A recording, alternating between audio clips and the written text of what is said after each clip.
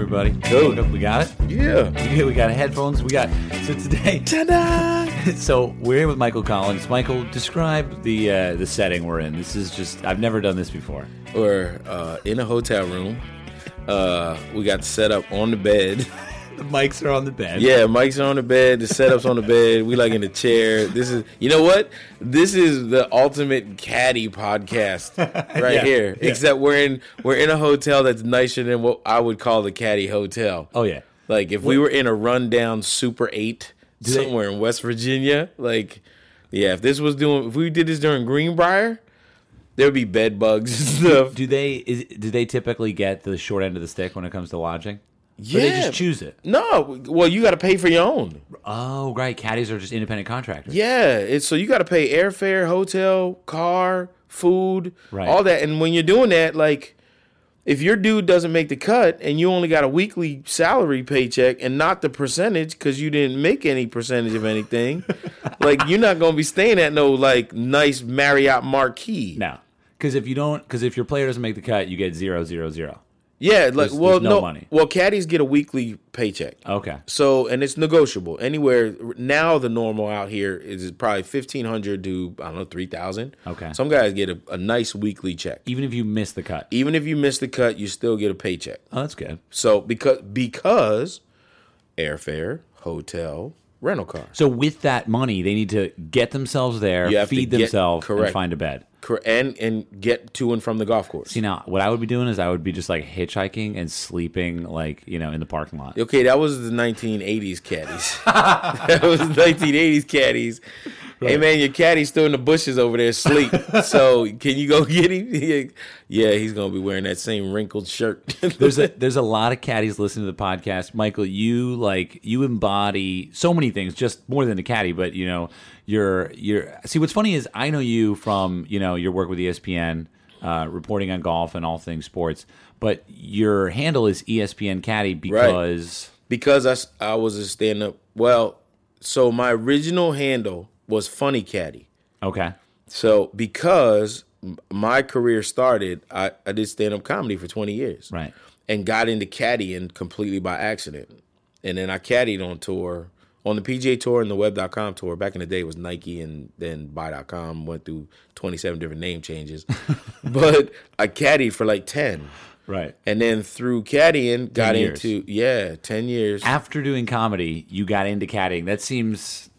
I mean, it seems to make sense, actually. No, it doesn't. No. That makes no sense. Can I just tell you, as now that I work for ESPN, how many emails I get from journalism students? Really? And kids hit me on Twitter, Instagram. They'll instant message me and be like, yo, man, you got the job I always wanted. I'm a journalism student. Kind of, how did you? And I'm like, no. Don't follow this path. No. See, number one, you're better than me already. You're in college. I failed high school English. Like, I never went to college. A journalism student? Yeah. Failed English. And that's why my first title for ESPN was senior golf writer. And I was like, you got to take that off right now. Yeah. I sit in a room with guys who won Pulitzers. And I still type with 2 fingers. And I can't, you know what I hate? Oh, my gosh. I hate sitting in the media center next to a guy who can read something while typing. Who's the guy? Who can do that? All of them. Ferguson? Every single one of them. Every single dude in there can be like looking at another piece of paper and they can be typing at the same time. And just cut to Michael. He's like, how does the laptop open? No, cut to me and I'm looking at, and I'm like, I have 3 words and then I'll type them out and I'll look back and I'm like, God, dog it. Yeah. And I messed up, so I got delete. Mother, God, stupid. Right? That's me. But that's what's cool about like today, right? Is like, you don't need that shit. No. You do your job with people. That's your medium. Yeah. It's not like words, right? I mean, because your journalism... And I type out the way that I write when I do, because I now got to write. I hate it. But like when I do interviews and have to do transcription and all that stuff, I write the way that I speak. Right. Which there's some traditionalists that hate that. I don't really understand what you mean, actually. Like, you use like slang or something? Yeah. When I write something out, like if I'm writing an article or something or a column, I will write the way that I am going to talk to you. Because when I read, I always read things like narratives. Right. So I read it like someone's talking to me. Okay. I guess, I don't know. I started reading before books on tape was invented, or I never would even learn to read. I was like, just give me the tape. I'm all about books on tape. Right? Yeah. Now, yeah. So, I can't even read articles. I feel bad. People are like, you should read this. And I'm like, yeah, I have a list of 40 things to read. Really? I just don't, I don't know. I don't know what that is. I love reading. Do you really? Yeah, for enjoyment. What do you like to read? So James Patterson, John Sanford. I like thriller mysteries. Okay. I love those type of books and stuff. But I also like documentary stuff. Yeah. You know, I geek out on like golf history. Yeah. I geek out on stuff big like on that. Like, what's your favorite? I'm stressed because you got a call. What time is it? We got time? Yeah. I just don't want to. I don't want to. No, man, we're good. All right, we got some time. You'll get to go to commercial break because I got to do a radio interview. Right. Which still cracks me up. I want to just record the radio interview and see where that goes. ESPN we're going to be talking about WWE. Right. That's what's going to be funny. That. Really. So golf history. Yeah. I wouldn't. I've never heard you talk about that. Actually, I don't know. No, because I don't. I kind of keep it on the down low. Because it's not that I keep it a secret. It's just one of those things that I geek out on. So it's like I'm not knowledgeable enough myself, or I'm not confident in the knowledge that I have read and learned to start spewing it. Right. And I don't want to. It's like having my own little. It's like your own little secret thing. It's like your little personal stamp collection. Something like that, yeah. What about, can we talk about if I had a stamp collection, I'd be like, check this out. Posting a ton of photos. Stamp. Yeah. Elvis stamp. Brewster's Millions, bitch. I ain't sending this one. Chuck Norris stamp. No, but what is Chuck Norris stamp? That'd be a good one, don't touch it, it'll kick your ass. Yeah, exactly. The Chuck Norris stamp would definitely be like, get this fucking letter there. Right? I don't know. But what is it about golf history? Because when I go play golf, and you and I talked a little bit in the lobby about playing golf and how you don't get to play as much. Yes. I experience way more feelings on an old course. Me too. And that's where my golf history, like where I started geeking out, was when I really when I started playing, I didn't appreciate it as much. But when I got into the media side and started doing media stuff, and the thought then before, like I got to go to Augusta National, before I went over to the Open Championship, the thought of walking on those courses with the ghosts meant something to me. Like it really had an effect on me. And that might be kind of from comedy too. It's like from doing comedy, you step on some stages where you're like, yo, like, Richard Pryor stood here. Robin Williams stood here. Like these guys, the legends, the greatest comedians ever, like their feet was right where my feet are. And they were looking out into the spotlight like I'm looking out into the spotlight. And for golf, it was the same way. Like, Bobby Jones walked here. Who knows? Being from Georgia in that time frame, he probably wouldn't have wanted to play golf with me. Why, Michael? Well, at least I would only be able to play 9. He would play golf with the Irish half of me. That'd be about it. You're half Irish? Yeah, Michael Collins. Collins, right. Black Irish, man. I get drunk and carjack myself.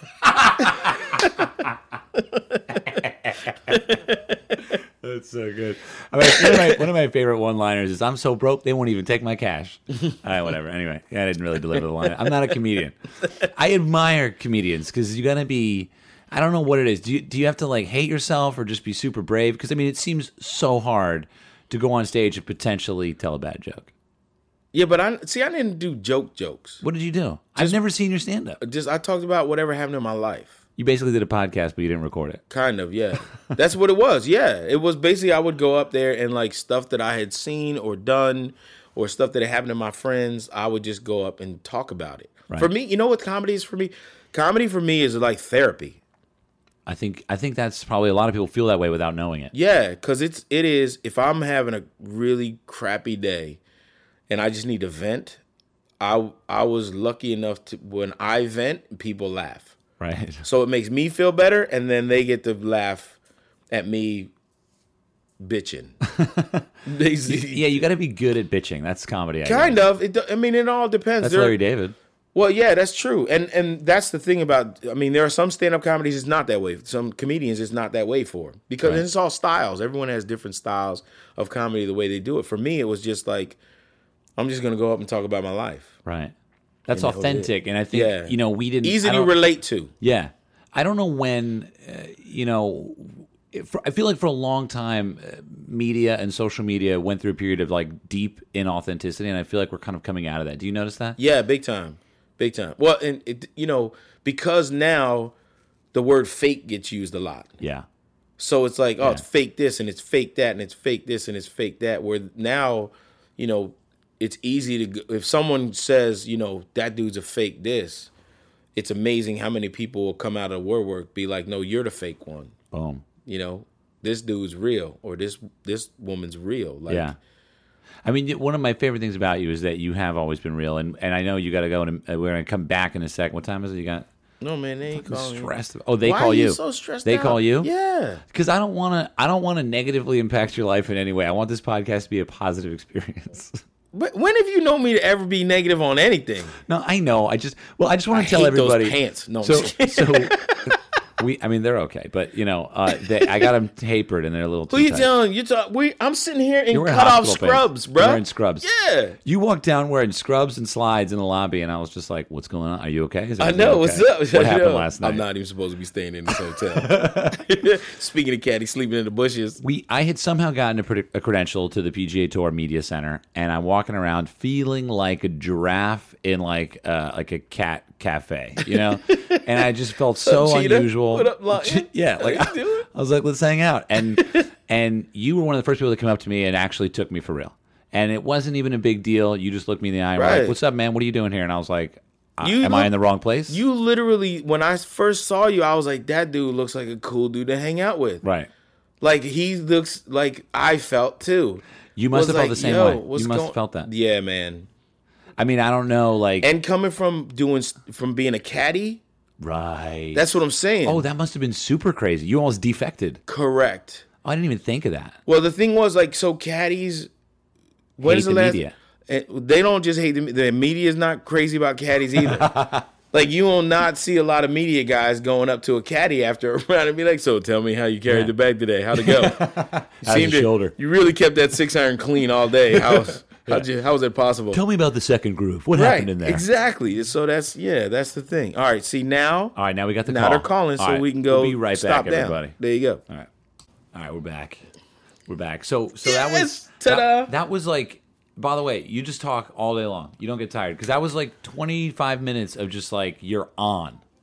You're making jokes. They're hitting you live with like I heard them. They're like. What like just asking you all these crazy questions. What's your bucket list? And you're like, I got da da da da, and I'm just like, oh, these questions are hard. I mean, they're not that hard, but you know what I mean. They are. They're not hard though. They're just people know that they can ask me questions, personal stuff, and I'm gonna answer honestly. Right. And that's it. And the fact, like we were saying before, I'm not trying to be funny. Right. I'm just kind of being honest. And here's how I feel, and people laugh. Right. That the way that it comes out, that's it. What were you like as a kid? You must have been a fucker. Okay, so this is the best example I can tell you. When I started doing stand-up comedy, I remember I did my first headlining show in Lancaster, in my hometown. And I went back to my junior high school, and there were some of the teachers were still there. Because I was like 20. I was 20. Because I started, April 91 was when I first stepped on stage, and it was just under a year later when I was doing my first headline show. So I was like 21 years old. So I go back to the junior high to invite some of the teachers because I'm like, hey, it would be cool. And they had no idea what I was doing. And I remember going to the counselor, who was my counselor in junior high, and was like, hey, how's it going? She goes, oh my gosh, it's great to see you. What have you been doing? And I go, I'm a stand-up comedian. She just goes, oh, yeah. Like, right. She wasn't surprised at all. That, yeah. If she would have been like, what are you doing? I was like, oh, I'm a surgeon. She would have been like, oh, I hope I never get freaking sick. Yeah. Because I'm going to die. Because I was a class clown. I was the class clown. Did you get in a lot of trouble? Yes and no, not all the time, because I made the teachers laugh as much as the students. That's how you know you're good at your job. Well, I was, as an only child who was raised by a single mom, I was around adults a lot. Right. So I understood the difference between, like, kid jokes and adult jokes. And so I loved walking that line. Right. So I could throw lines out that I know the teacher would laugh and then couldn't get me in trouble, and then the kids would laugh because the teacher laughed. Not because they understood necessarily the joke or whatever I was saying, but then I would always do stuff for them too. You were like one level above. You were like, no, I wouldn't say. No, but I mean, your comedy was intelligent. It's always been. Yeah. Kind of. Yes. Well, what it is it's intelligence without knowing it's intelligent. Right. Well, you're kind of Can subconscious. a fart joke be smart? Well, like even that's what I mean. Yes. That's absolutely. what I'm. Yes. That's I what I'm farted on the podcast last week, and I called myself out on it. Can I just tell you? I don't care how old you get. Farts are funny. They're hilarious. Whatever. And people are like, that's inappropriate. Whatever. Don't act like you don't fart. It's always and laugh. appropriate. Right. In India, they just fart. There's not even a big deal. Really? Yeah, they're just like fire it out. Yeah, they'll be standing next to you on the train, and it's just like farting. That's cool but usually if it's audible, it's not. Doesn't smell that bad. Yeah, it's them silent but violent ones. Yeah, because those when you get some curry cooking up in there and you just let the right, and you never know who it is. No, man, that's why. Like I'll be the first. Everyone looks guilty. I call people out on airplanes all the time. No. Yes, I do. People you don't know. Hell yeah. Did you do that? Yes. No, you. I will call someone out, dude. Come on, whoever's crop dusting, stop it. I'll say it. Don't crop dust the airplane. We just took off. Right. We got 2 hours, man. Apparently, when they open the door to the plane, it just smells like farts. I heard. I don't know. I'll never know. I don't know about that. I don't know. I don't think there is a rush to the door, though. I mean, think about it though. You go on a 10-hour, 15-hour flight. I mean, a third of the people have got to be farting.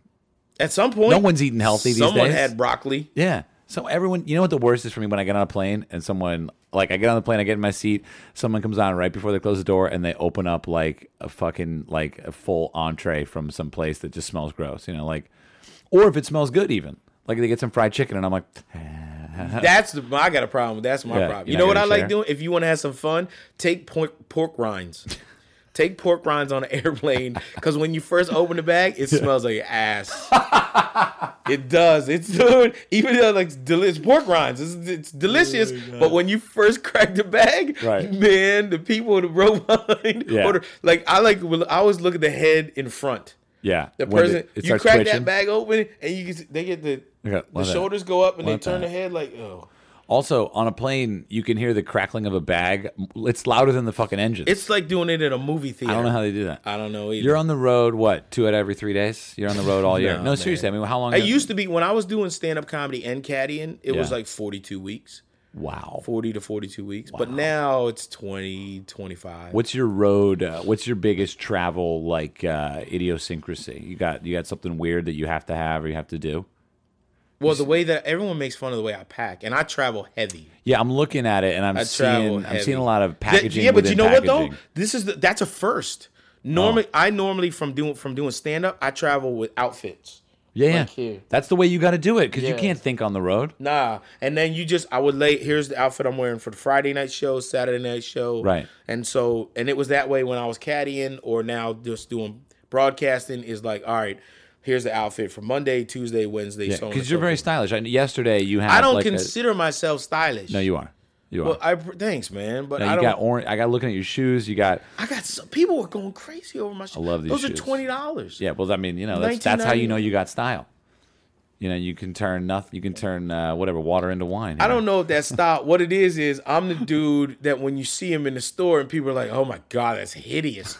I'm like, "Word, that's why it's $20. Give it to me." And then you wear them out, and everybody's like, "Yo, I got a Ryder Cup hat like that. I got a Ryder Cup bucket hat that was the only hat in the store that no one was buying." So I was like, "Well, I got to have that, right? Because I want something that nobody else got." And people were like, "Hey, you're buying that ugly ass hat." And then I wore it 2 weeks later, and everybody was like, "Yo, where'd you get that Ryder Cup hat?" So you make things cool. No. No, you do. No. Yeah, you do. No. Yeah, you do. I don't have that ability. No, you do. When's the last time you were like, "Yo, the short fat dude"? I'm following his fashion. That dude knows what's up. Come on, man. If I had a cooking show, maybe. Right. That would be good. That's the one thing now. Cook up golf snacks. I had a whole me and Matt Barry had this because we do a podcast, Matty and the Caddie. Yeah. I got to do a little promo for Matty and the Caddie. So we do a podcast, and we got into a whole debate on who do you trust when it comes to food stuff. Uh-huh.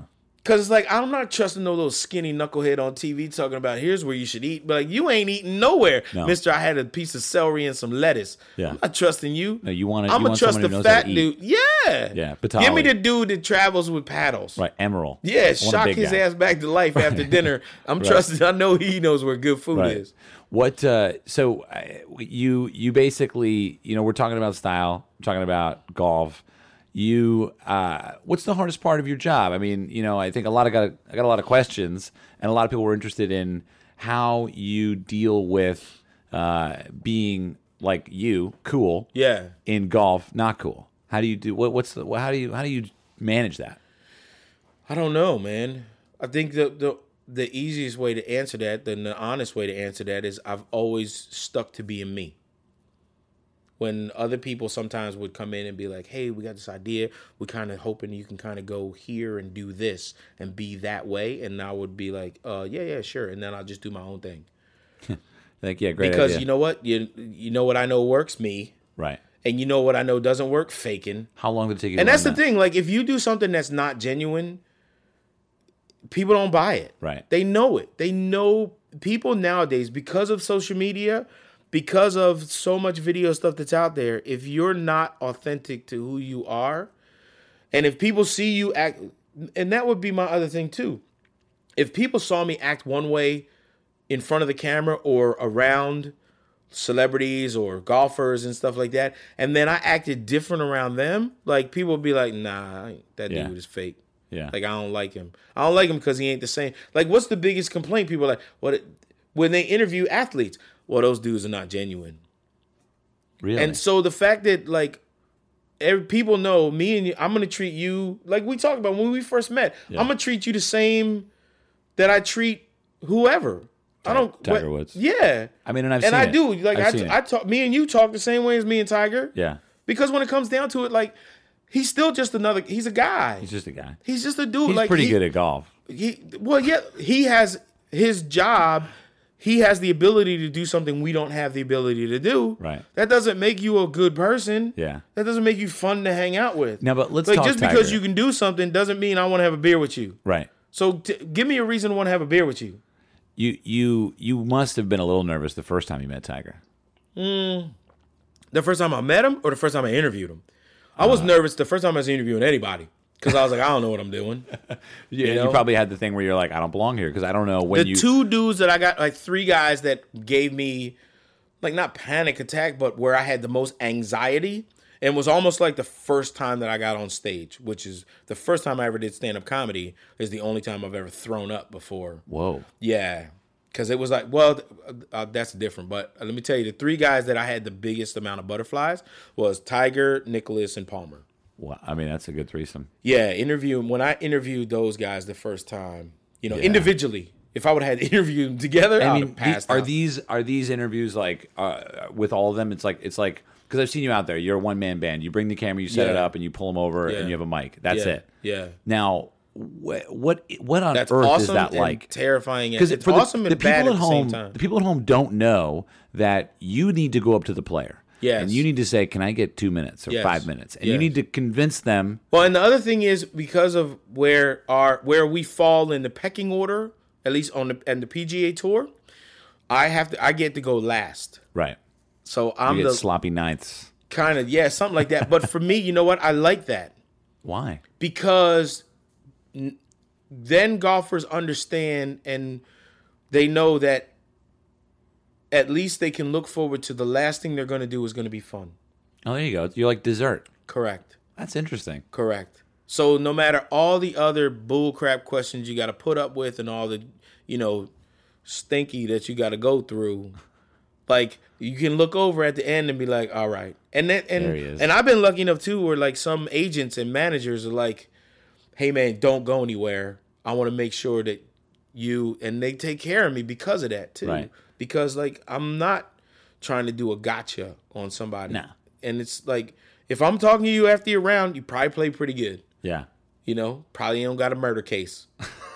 You know what I mean? So we're probably going to be able to chat about some fun stuff. It's not investigative. Yeah, nah, man. And I don't care how you hit a fade. Whatever. Right. You know? But let's talk Tiger. So you, of all the guys on tour, Yep. I mean, you have close relationships obviously with Pat Perez. You guys have a radio show big together.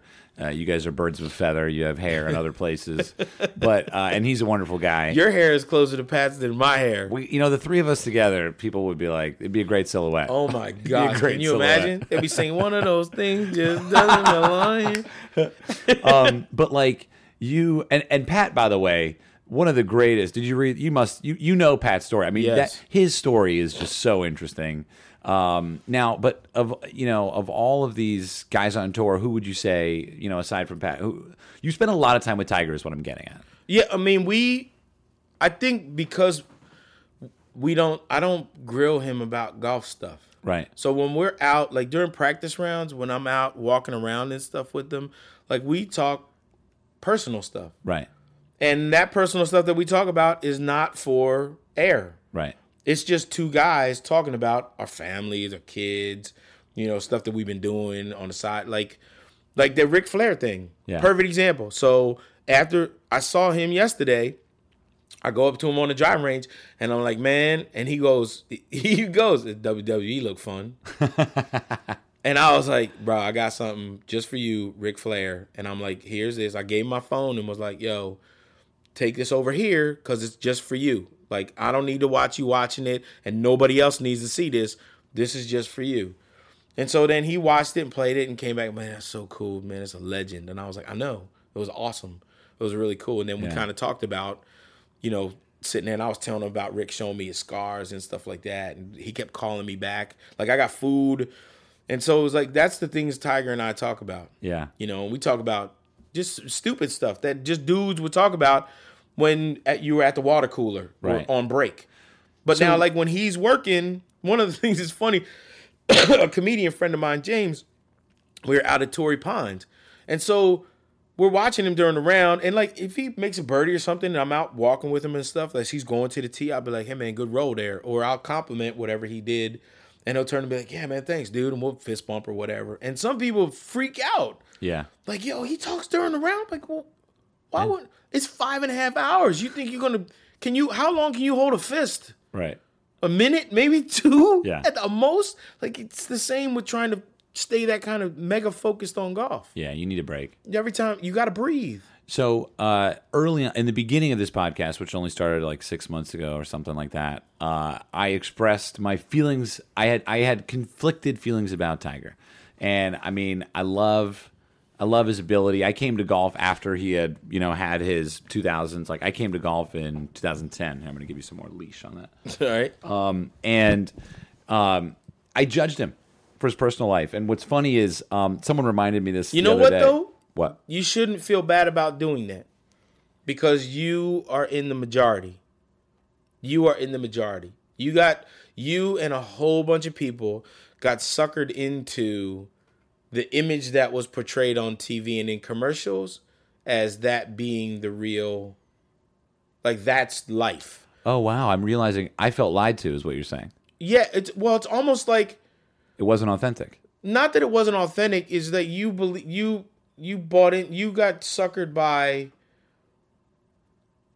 a commercial. Some brands. Yeah. Whoa. But the other thing that I tell people too is if you really think about the commercials he did, Tiger never did any commercials that was like, buy Nike golf shirts because they're family oriented. And no, none of that stuff. But in our minds, that's what we thought. Like we put him in that bubble according to the commercials that we saw and what we wanted him to be. Right.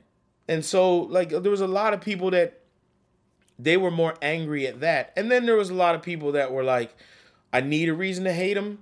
And I'm not going to be able to come out and go, I don't like him because he's black. Right? Is he black? No, I'm kidding. That's what I mean. He's Cablinasian. Yeah, I've heard that one. Cablinasian. Cablinasian. Caucasian, black, Asian. As D.L. Hughley said, like, if the cops pull him over, they're not yelling, get out the car, Cablinasian. Well, what's cool about this podcast is that it teaches me shit, and so I had that opinion, and then I went and met with, Craig T. Nelson, loves golf, obviously, and he was like, I was like, what's up with Tiger, man? I'm pissed, and he was like, it's none of your fucking business what he does off the course. He's like, he's a great golfer, and it's up to you to either support or not. I don't understand why people think that they have the right. Like, they go, well, if you make commercials and you're on TV, then I have the right to know. That'd be like, well, because you're a Walmart greeter and I see you when I walk into Walmart, I have the right to know what you do at home. Like, no. Yeah. No, it's not like that. It was a cool revelation for me because I was able to finally just drop it all. And in the process of, like I said, doing this conversational performance art, it was like, oh. And then literally I walked off the golf course on Sunday at the Open, and I was like, I got to watch this guy win. And at the PGA, and I got and now what's really cool is we see Tiger doing autographs, own volition. I asked PGA Tour, he's it's not a mandate. Different guy. And now it's almost because, well, here's the thing. Yeah. If you were around back in the day, I wasn't. That dude did not exist. Really? No. Look, and I did a thing. I made fun of the fact of that, and I would wear him out because of it. What do you mean? Because I literally saw him diss 2 kids in the parking lot of the Arnold Palmer. There was 2. It wasn't like 1,000 people. It was 2 little kids standing by his car, and was like, "Oh, Tiger!" Yeah. And they had their little hats there holding out, and he looked at him, jumped in the car, just gave him like the little head nod. And you gave him shit for it? Yeah. What'd you say? No, I was on stage. Oh, okay, right. Yeah, this was before me and him even had a real relationship thing about it. Like, so it was like, I didn't appreciate that fact. But I also didn't understand, and this is where, he would be so pissed when I say this. You know who he's a lot like? Faldo. Interesting. Hey, Sklar Brothers here, Randy and Jason, and we have a couple of podcasts. If you know them or you don't know them, check them out. We do View from the Cheap Seats, which is sports and comedy, and we have a podcast called Dumb People Town where we break down stupid behavior done by stupid people in this stupid world of ours. It is hilarious. Check them both out. And now, check out this podcast. All right, I want to talk to you about Rain sunglasses, okay? Check it out. You have a face. I'm assuming you have a face. I'm assuming that on that face you have 2 eyeballs. I haven't heard from a lot of blind golfers, but if you're, first of all, if you are a blind golfer, you message me right now, and in the subject line, write urgent blind golfer. Okay? I want to know. I want to talk to you about how you play golf because that's interesting to me, and I know it exists. Now, if you're one of the other people listening to the podcast who can see through your eyes, and you need to cover them because golf is primarily played in the daytime, which would mean that you should be wearing what? Yes, clothes. Yes, sunscreen. Primarily sunglasses, okay? I'm into sunglasses that look cool because I'm into most things that look cool. The sunglasses that I wore by choice was Rain. I reached out to them. I said, look, you guys should support the podcast. I love your glasses, okay? It's an easy thing for me to transmit. I don't like talking about stuff that I don't like. Luckily, I don't have to. So Rain was like, cool, we actually will do this. And I was like, oh my God, I was so surprised. Anyway, I got the glasses online when I bought them. I didn't even have the code RainGolf.com. Go to Go to Rain.com, RAEN, and use the code RAINGOLF, RAENGOLF, at checkout. 20% off and free shipping on your first order if it's over $100, okay?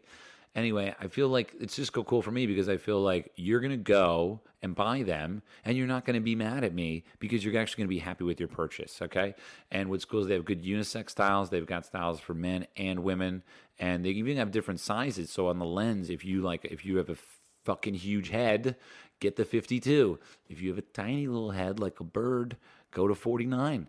Just play around with it. I dig the Mason, which is a slick-ass pair of glasses. You put the Mason on, and you're all of a sudden on safari in a crazy vehicle, literally scoping an elephant from a million miles away as you toast champagne with your new bride, and somehow you still have 3 kids because you're just a legend. And you're wearing silk pajamas, but primarily you have on the Rain sunglasses that you found through the Eric Lang Show, and we come full circle, okay?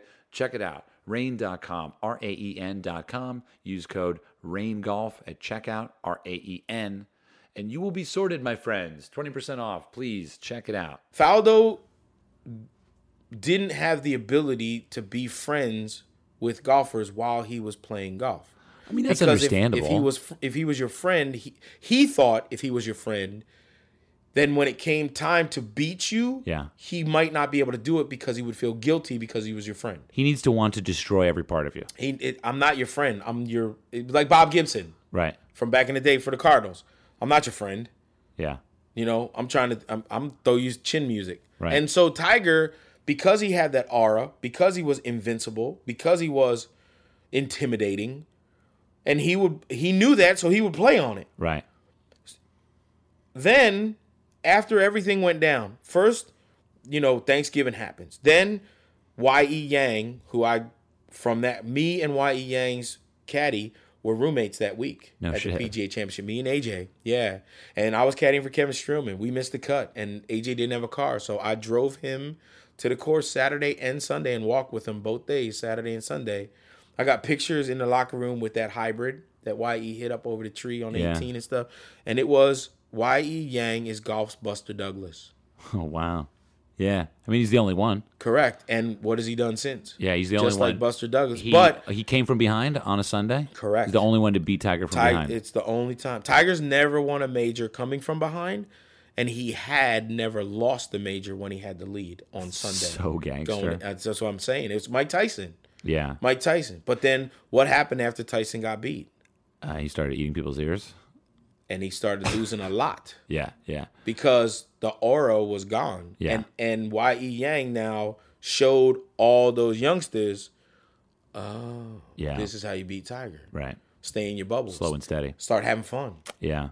Just ignore him and play to the crowd. Yeah. Instead of watching him going, oh my gosh, it's Tiger. Yeah, if you're in awe of your competitor, you're fucked. You got no chance. So we can get off Tiger in a second, but what you said was pretty interesting. Like I'm wondering now, watching, is that win going to be harder, and will it be less dominant? And I mean, obviously you're. I don't know if it's going to be dominant. When you say it's not going to be dominant. It's going to be more meaningful. Which is why for everybody. That's exactly right. Which is why at the Open Championship and why at the PGA, I don't know anyone that was rooting against him. Yeah. Yeah, I mean, because even he's a different guy now. Because now, when I saw Tiger and when he was the Tiger, he wasn't acknowledging the crowd. Right. He wasn't low-fiving kids and smiling at people walking between greens and tees during a major. No way. The only person he was looking at was his caddy, and that was it. It was him and his caddy and the golf course. There were no people. Yeah, not even his lady was there. No, man. She talked about it. She's like, he didn't even see me. No. And I'd be lying too. Like, I was with Daniel Chopra at the U.S. Open in Shinnecock. And you get into a zone. Yeah. And I literally my friends were like, you looked me right in the eyes. And no, I didn't. Yeah. I didn't even see you. Yeah. And I mean, when you get locked in like that, you see nothing. It's exhausting. Let me tell you, you sleep good at night. Yeah. Yeah. Going to sleep, not a problem. Nah. Not a problem. So we got a lot of staying good mentally like that is like, holy cow, it's exhausting. I got a lot of good questions here from people. Please ask him what's the dumbest thing he saw a guy do during an event on the PGA Tour. What's the dumbest thing that I've seen a guy do? The dumbest thing. It's an interesting question. I thought it might. Yeah. And yeah, you can pass.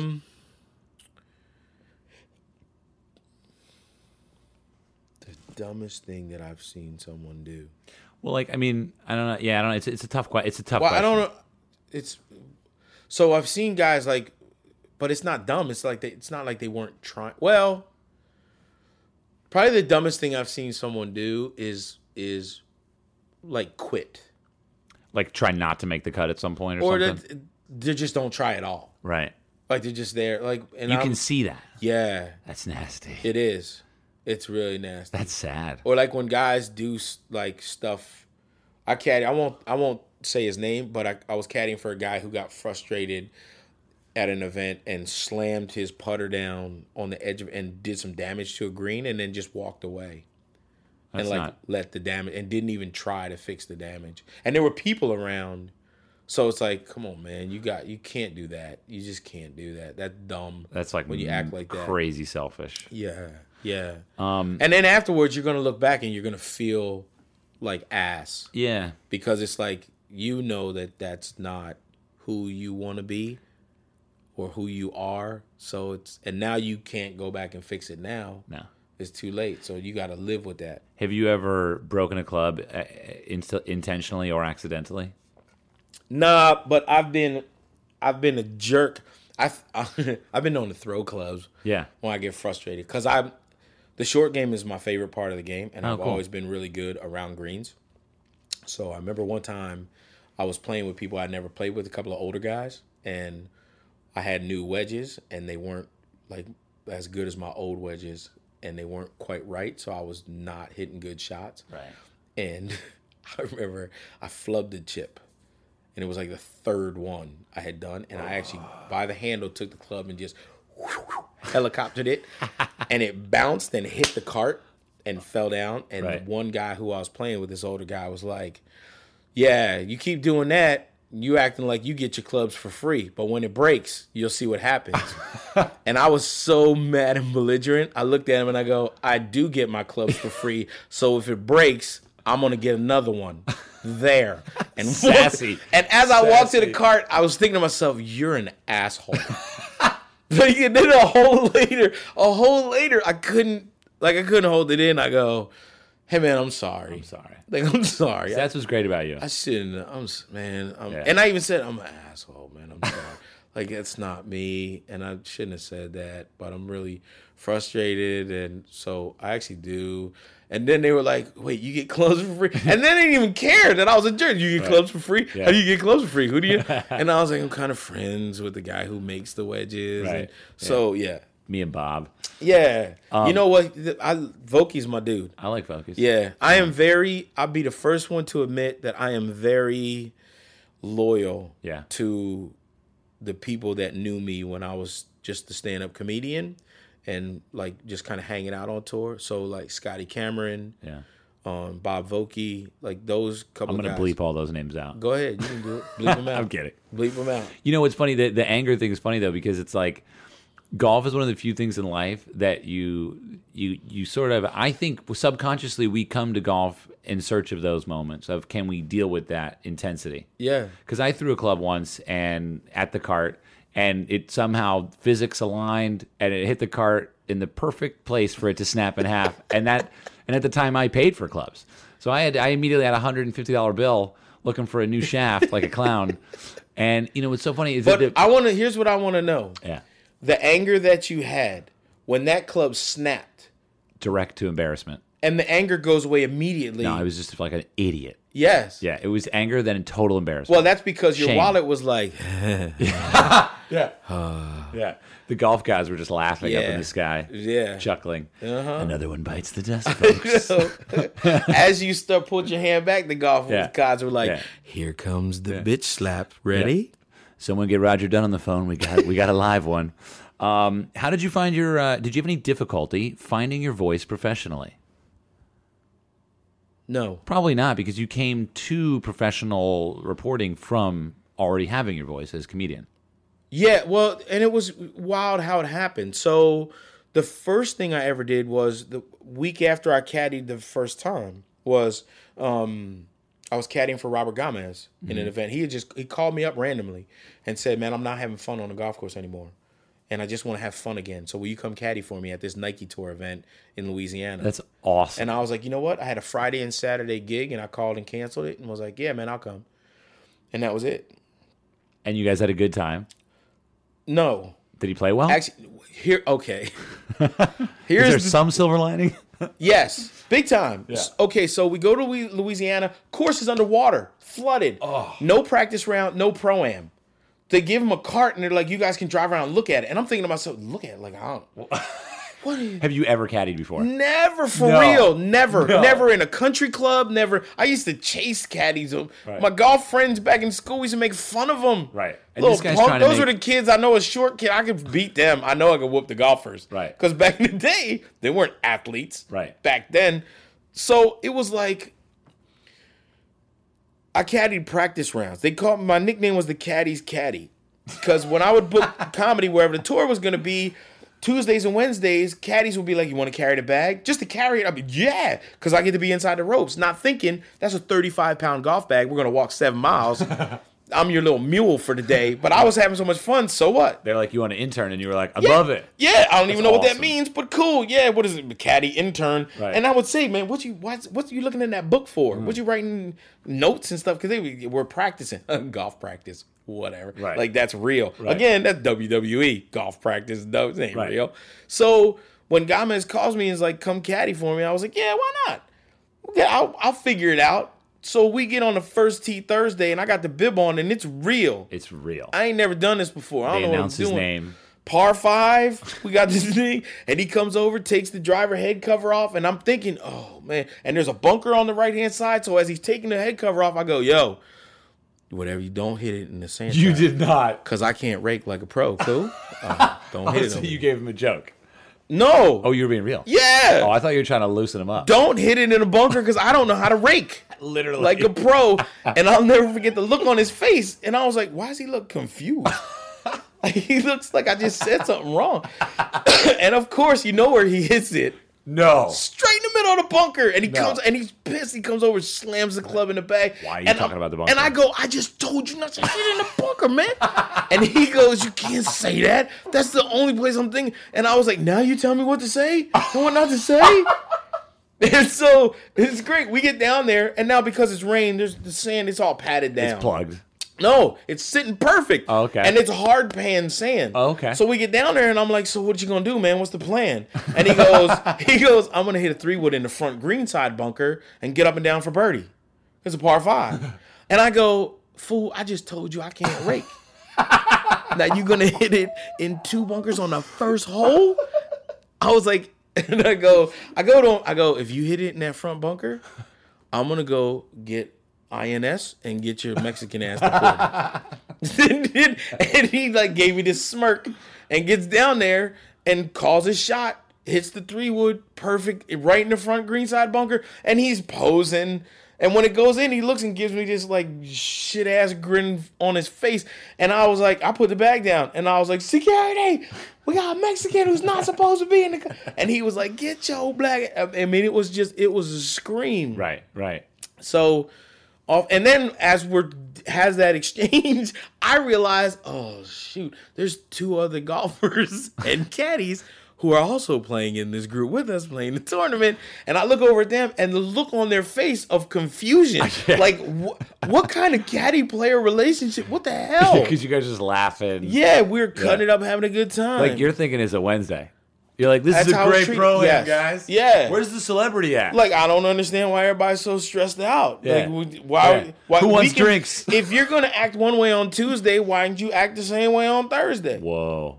That's crazy. And I did that. I will tell you this. That is the reason, one of my greatest caddy moments, one of the moments I'm most proud of was getting Omar Uresti through Q School Wow. on the West Coast. And I had never been to Q School before. That's more stressful than a PGA Tour event. Dude, it is. Back in the day, it was to go to the PGA Tour. So it was 6 rounds. And Omar, before we get started, tells me, hey, I've never made it through Q School from the West Coast. Cool. Great swing thought. That's Good a good talk. thought. Yeah. Good talk. Let's say that over and Stay over again. Positive. Yeah. Yeah. So I told him straight up, I was like, we're getting through this time because I ain't never been there and I ain't letting you fail. We're going. Whoa. And he goes, oh, cool. Okay. And we was like, okay. You believed for him. Yeah. And so 6th round, we're on the 16th hole of par 5. For those people that don't know what Q School is, it used to be the way you got on It the used PGA to be, Tour. that was one of the only ways to get to the PGA There was like 3 Tour. or 4. A lot of them had to do Yes. with money and stats. Correct. Q School was like anyone could basically qualify So and it get was in. 3 stages. Yeah. Anyone with a handicap of 1 or better Yeah. could qualify to go through. There were 3 stages: first stage, second stage, third, final stage. Right. And if you could put your money at $5,000, Yeah. try and get on the PGA Tour. It was the ultimate Cinderella. If you're good enough, you can play. So gangster. And here's your shot. And so if you didn't make enough money the year before, then you started at final stage. Okay. And here's your chance. And if you make it to the PGA Tour, or you would have playing privileges on what's now the web.com tour. Right. But the difference is if you make it to the PGA Tour, you're going to play 1 year for over $100 million. Yeah. As opposed to playing for a total of $5 million, Yeah. $2 million. Like the caddy on the PGA Tour who finishes in first place makes more than the winner of the Wed.com tour event. I would totally believe that. So that's crazy. Getting him through Q School meant good job, Austin. He was. Good job, Michael. Crazy job, yeah. So how many you got? You got final stage. It's what 150 and 30 are getting picked. Yeah, it was 50 at the time. 50. Because wow. Yeah. That's pretty good odds. Yeah. Okay, so you guys, is there more to the story? Yeah, so we get to the final day, and he starts out playing terrible. Like he was trying to throw it away. Like he didn't believe. And then at one hole, I slammed the bag down and looked at him and called him an effing Mexi melt and was like, this ain't happening. But let's do what we're going to do. It's just me and you playing golf and nothing else. Nothing else matters. It's what we do. We're going to play like it's a practice round. And when we got to the 16th hole, we were on the number. So if he makes a bogey, we're not going to the tour. And he's got an 8-footer for par uphill on this par 5, and he's bending down trying to read it, and he looks back at me and he goes, I don't see it, which meant he didn't see the break. Yeah. So I stepped in, and I saw the break. So I was like, you got to roll it right over this spot right here. It goes a little bit right. It's a little bit uphill. And he goes, okay. And I'll never forget when he stepped in to hit the putt, it was the only time I felt like I was going to throw up because I felt the weight of his career. I'm nervous right now. Yeah. And the story happened already. Yeah. And so he hits the putt and it drops dead center. And he turns and looks at me and like I can't show him the emotion that I feel. He can't see it. Right. He has to look at me and see from me like it's not a big come on, man. It's just me and you. It's a 3. And that's big what deal. it was a par 5, so we made it 5. Okay. So it was a par putt. Yeah, par putt. Oh. It was the save par to stay on the number, stay inside the cut line. So he makes that par putt and he looks over at me and I was like, see, man, come on, man. This is nothing. Let's do what we do. And when I saw his reaction when he saw me and he was like, okay. Yeah. And then I let him walk in front of me because I was literally having a tough time breathing because I thought I was going to throw up because I'm feeling I have to take this now. Like he's got to hit the shots, but he's the horse and I'm the jockey and we're on the rail. And it's like if we make a wrong move, I'm getting thrown, he's going down. And I can't let that happen. So the next hole is a par 3. It was 170 yards, and it's an elevated tee to an island green. It was a TPC out west where they played at Bob Hope. Right. So imagine the island green to Sawgrass and back it up 40 yards. Yeah. And elevate it. This is the stadium course. Yes. Yeah. Yeah. That's PGA a West. tough course. PGA West. You miss and the ball's fucking rifled off the rocks. Correct. Right? Yeah. And so. And there was a 2-group wait. Oh yeah. So now we're on the number and we're sitting there waiting, and I could see him. And so now we start talking movies because that was our thing. So we started talking about. Did Tin Cup come up, Cheech? Nah, man. Nah. And I was keeping it light, so it was like, hey, let's do top 10 comedies of all time. Right. So we start doing that, and then it was our turn to hit, and he was like, what do you like here? And I was like, this is your favorite shot in the whole world. 8 iron. Because he liked the low cut. It was 7 iron. 7. So I was like, it's your favorite shot and play your favorite shot at this target. And he goes, cool. And he hits it, goes right over top of the flagstick to 12 feet. And then we make the birdie putt. So we're one inside the number. And get to 18, hits the drive down the right side. We get a free drop because it was in a sprinkler head. Yes. So it sits up perfect. He hits hybrid to the front edge. He's got 65 feet, lags it up to 3 feet, and looks at me and goes, what's the number? No. Yeah, and I looked at him and I go, knock it in the effing hole and let's get the F out of here. Center cup. And he just goes, okay.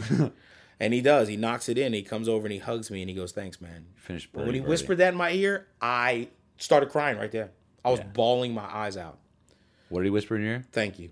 Wow. Mm-hmm. It was crazy.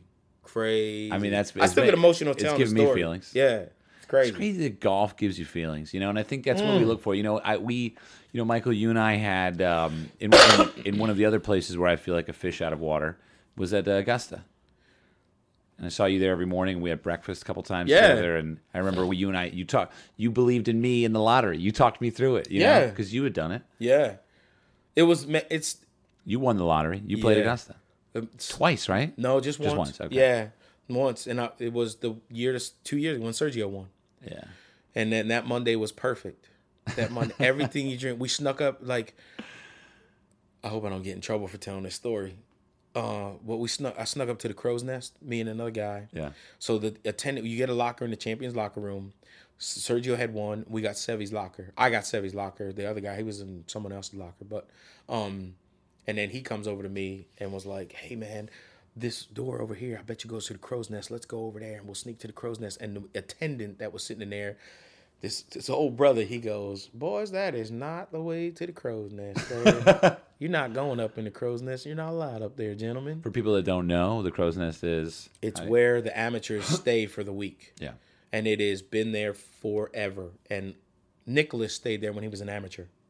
And there's actually a signed picture from Bobby Jones to Nicholas hanging up in the Crow's Nest.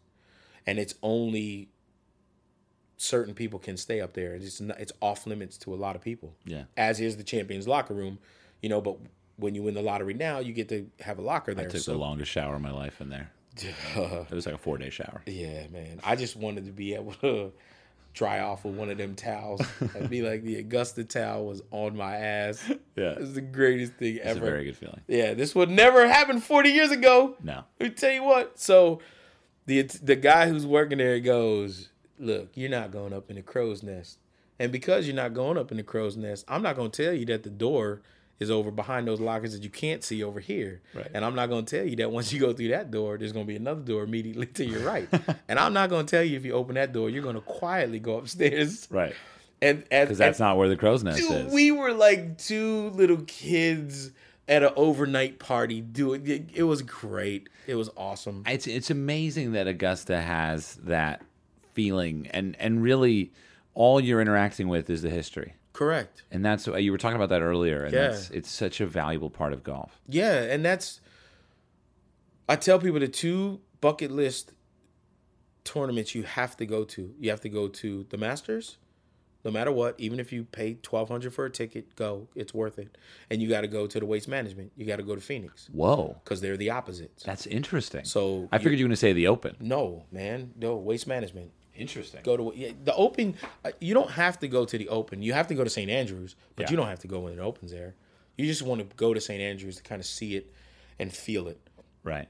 You can feel St. Andrews when the tournament's not there. Yeah, You can't feel the other. And so Augusta during the Masters is like going to church if you combine Christmas Eve and Easter Sunday. Wow. That's what it feels like. The Waste Management is like going to the Hangover, Animal House, and Bachelor Party. It's the complete opposite. Yeah. But that tells you, in a nutshell, those 2 tournaments and everything in between is golf. Yeah, they deal with the ecosystem, the polarity. Everything in between those 2 polars are, yeah, that's exactly right. Those like 2 that. poles, everything in between is golf. Have you played in the Pro-Am at the Waste Management? No. You have to. I know. I still haven't I've caddied it a lot. Right. George Lopez and I, it's one of my favorite moments. He's when we such a got big to the guy. 16th, he had 2 Mexican wrestling masks in the bag.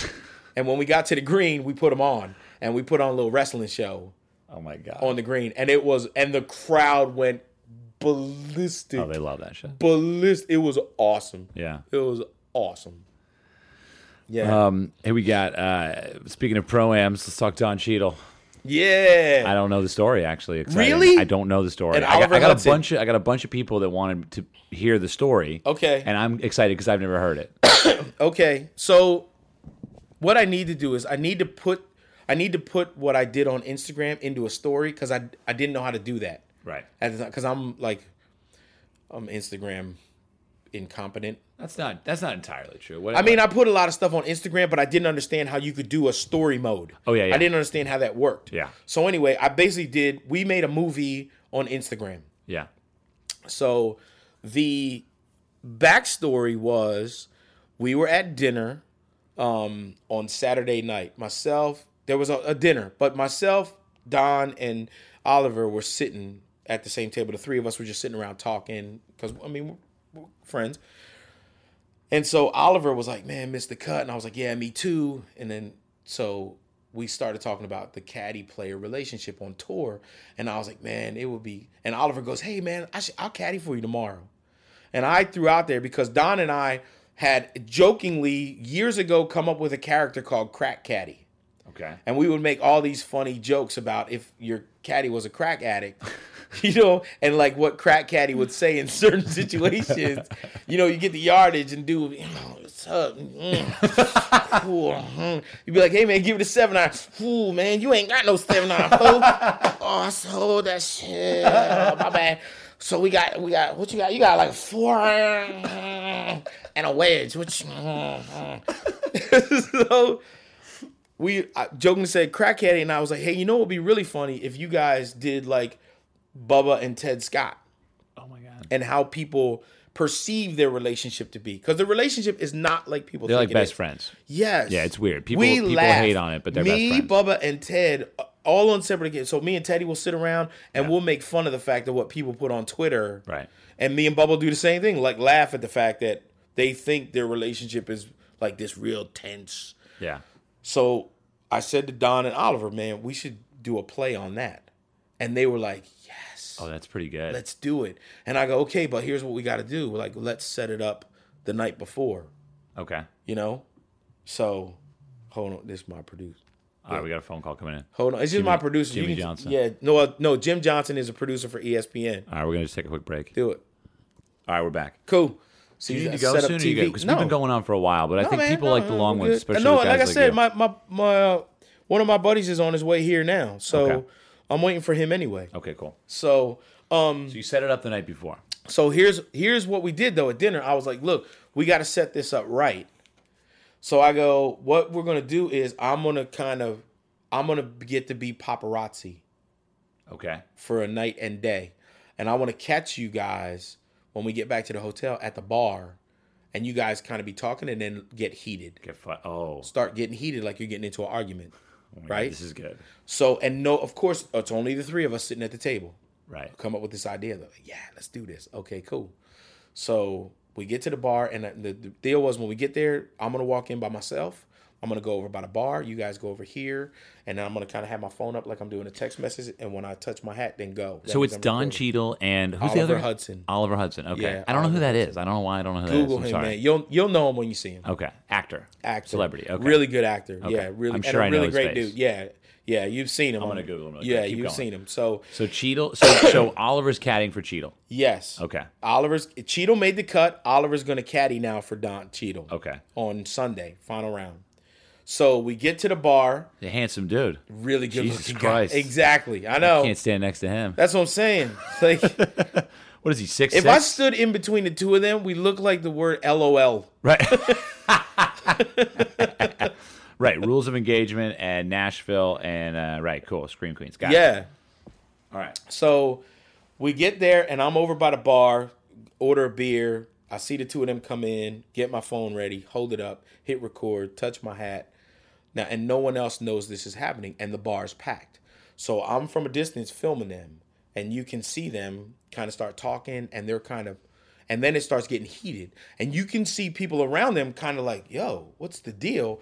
One dude who's in front of me and doesn't see me, he jumps up from his chair and start like he's going to break it up. Whoa. And as he's walking, another actor comes around and kind of walks, hey, what's up, fellas? And then they kind of back off, and this guy goes to the side, and both of them have a security guy each, and the security guys don't know what we're doing. So they're kind of mulling around like, what's the deal here? And so then, and I stop recording, and I'm like, this is awesome. Right. So then we're like, we get together, we have a little huddle. Right. All right, what's the next scene? And I was like, okay, now you guys got to have like come back together and like, let's, you know what, we're going to do this and everything's going to be okay. So I see that there's a landing by this staircase, and I'm like, you guys go to the staircase, I'll go to the landing. So I'm up on the landing. No one sees me go up there. So I was like, oh, I'm just going to go to bed. But now I'm at the landing, and now they're standing there by the stairs. Right. Kind of hanging out by the stairs, and I'm filming them where no one can see me. So as I'm filming them where no one can see me, like they're making up, we're going to do this, blah, blah, blah. And their security guys come by, and then they walk down. So now I put up on Instagram, Oliver Hudson caddying for Don Cheadle, but it seems like this might not be a perfect match because they've gotten to a fight at the bar. right? So then I was like, hey, I was going to bed, wanted to let everybody know. It looks like Cheeto and Oliver have kind of patched things up and everything's cool now. Right. And I show that one, right? Cheeto hits me on Instagram as a direct message, private message, and goes, dude, what's the deal? Why are you posting stuff trying to create drama between me and Oliver? I'm trying to win this thing. Like, there's no beef. But he was kidding. He sent that to me so I could screen grab it Yes. and put that up. So I put that up I screen grabbed what he wrote, Right. put that on Instagram, and was like, I'm not trying to mess up a friendship. I'm just going to be out tomorrow supporting my boys, hoping everything is wonderful. So that's the third one I put up. Now, when I put that one up, George Lopez sends me a text message and is like, what's up with our boy Cheeto? Why is he acting like that? Right, because Cheeto's not that guy. Not at all. Right, but you got G-Lo hooked in. Right. So I know this might be working. This is gold. So I actually copy his text messages and send it, because now me, Cheeto, and Oliver on a group text. Yeah. So I send it to them and I'm like, yo, George bought it. We're good. We're good to go. And then Cheeto's like, hey man, we gotta let George off the hook. Yeah. Because I don't want him thinking. And then Cheeto jokingly goes, how come he didn't just text me and ask me? Like, bro, what's wrong with you? And I was like, because George, it's golf. Yeah. And you gotta George play. And the funny thing with golf is that's like George loves the game so much and is so the game is his heart. Yeah. And it's one of the reasons he and I are like kindred spirits. He's like my big brother. Yeah. I love that dude probably more than anybody else. He's a deep dude. Yeah. I mean, he is literally my big brother. Yeah. So the fact that he was buying into what was going on, I was like, we might really be onto something. Right. Which was pretty cool. So the next day, what was great was on the first tee, again, I'm in a place where not a lot of people can see me. So I'm just like a paparazzi. Right. Well, there was another pro golfer there named Kyle Thompson who saw what happened on the first tee. And on the first tee, you could see there was tension between them. Now, the one thing I will say is, and this was a beautiful thing, and thank you to the players, they went to both of the players in the group and said, look, we're doing this thing, but if you're not okay with it, we're not going to do it. Because that was the thing. Again, because we love and respect the game so much, the last thing we're going to do during a real tournament. This is at the AT&T? Yeah. This was BMW. BMW. Okay. Yeah, the web.com tour is BMW. Yeah, in like Virginia or somewhere, is it? Greenville, South Carolina. So we don't want to do anything to, one, disrespect the game, and two, take players who are actually playing for their livelihood out of their game. They need a number. The beautiful thing was both of these guys thought it was hilarious and like, yeah, no, do it. Yeah. This is going to be good. So Kyle Thompson, who's there watching, sees the tension going on. He takes a picture, posts it on Twitter, and is like, hey, something's going on between Oliver Hudson and Cheeto. Now, meantime, he doesn't know I'm there. No. On Instagram, as I told those first three parts, people are like, man, it's fake. That's not real. You're full of it. You ain't. This is not. So now I grab Kyle's Twitter. There you go. Put that on Instagram and go, see, it's not just me who sees this. For all of you who think I'm making it up. Oh my God. This guy just saw it, and now you think I'm faking? And everyone was like, oh, snap. So literally there is like a whole storyline. But when we get to the 10th tee is when stuff gets really intense. So they're kind of arguing, going back and forth throughout the day on the course and stuff. So when we get to the 10th hole, like you can tell they've had enough of one another. So Cheeto lines up to hit his driver off the tee, and Oliver backs him off his tee shot and tells him his alignment's wrong, and like stands and like he's trying to help him align. Oh, geez. Right now, Cheeto can play, and he's trying to play for real. Yeah. So when he does this, he has a good swing and blocks it dead right, and he's not trying to. So this works perfectly for the story thing too. So now he turns back, and those two like have a whole stare down, and people's like, "This is about to go down." And I put that video on Instagram got like 75,000 views. Jesus. Yeah, and like now people from the tournament are starting to come around, going, "Yo, something's going down." Yeah. So I mean, it was awesome. And then finally on one of the holes, I'm like behind a tree doing the real paparazzi thing, and Cheeto comes over to confront me. And the way that it looks like I catch him coming over, so I put my phone down real quick. And I thought I turned it off, and I'm doing thought like for the movie. Right. I thought I'd stop recording, but it really was still recording. Yeah. So Cheeto confronts me. Yo, why are you putting all this stuff on Instagram? What you trying to do, man? You trying to create drama between? There's nothing, man. And I was like, no, man, it's not like that. It's like, he goes, you're recording right now. Oh, shit. And I start pulling the phone up, and you can see it's recording. I go, no, it's not like. And as I'm saying, no, I hit stop. And now me and him just start laughing. He goes, dude, that was so pretty. He goes, you're good. That was great. So I put that out on Instagram. This is like Blair Witch of golf. My wife sends me a text message and goes, WTF are you doing with this Cheeto stuff? Stop it. You're going to get in trouble. She goes, not cool, Michael, not cool. Amazing. Yes. So now I show them, and the three of us are howling. And the other thing I will say, this is what makes guys like Cheeto and Oliver such great people as well, is when we started doing this whole thing, throughout, all they kept saying was, make sure you don't get in trouble. Right. Make sure you don't get in trouble with ESPN.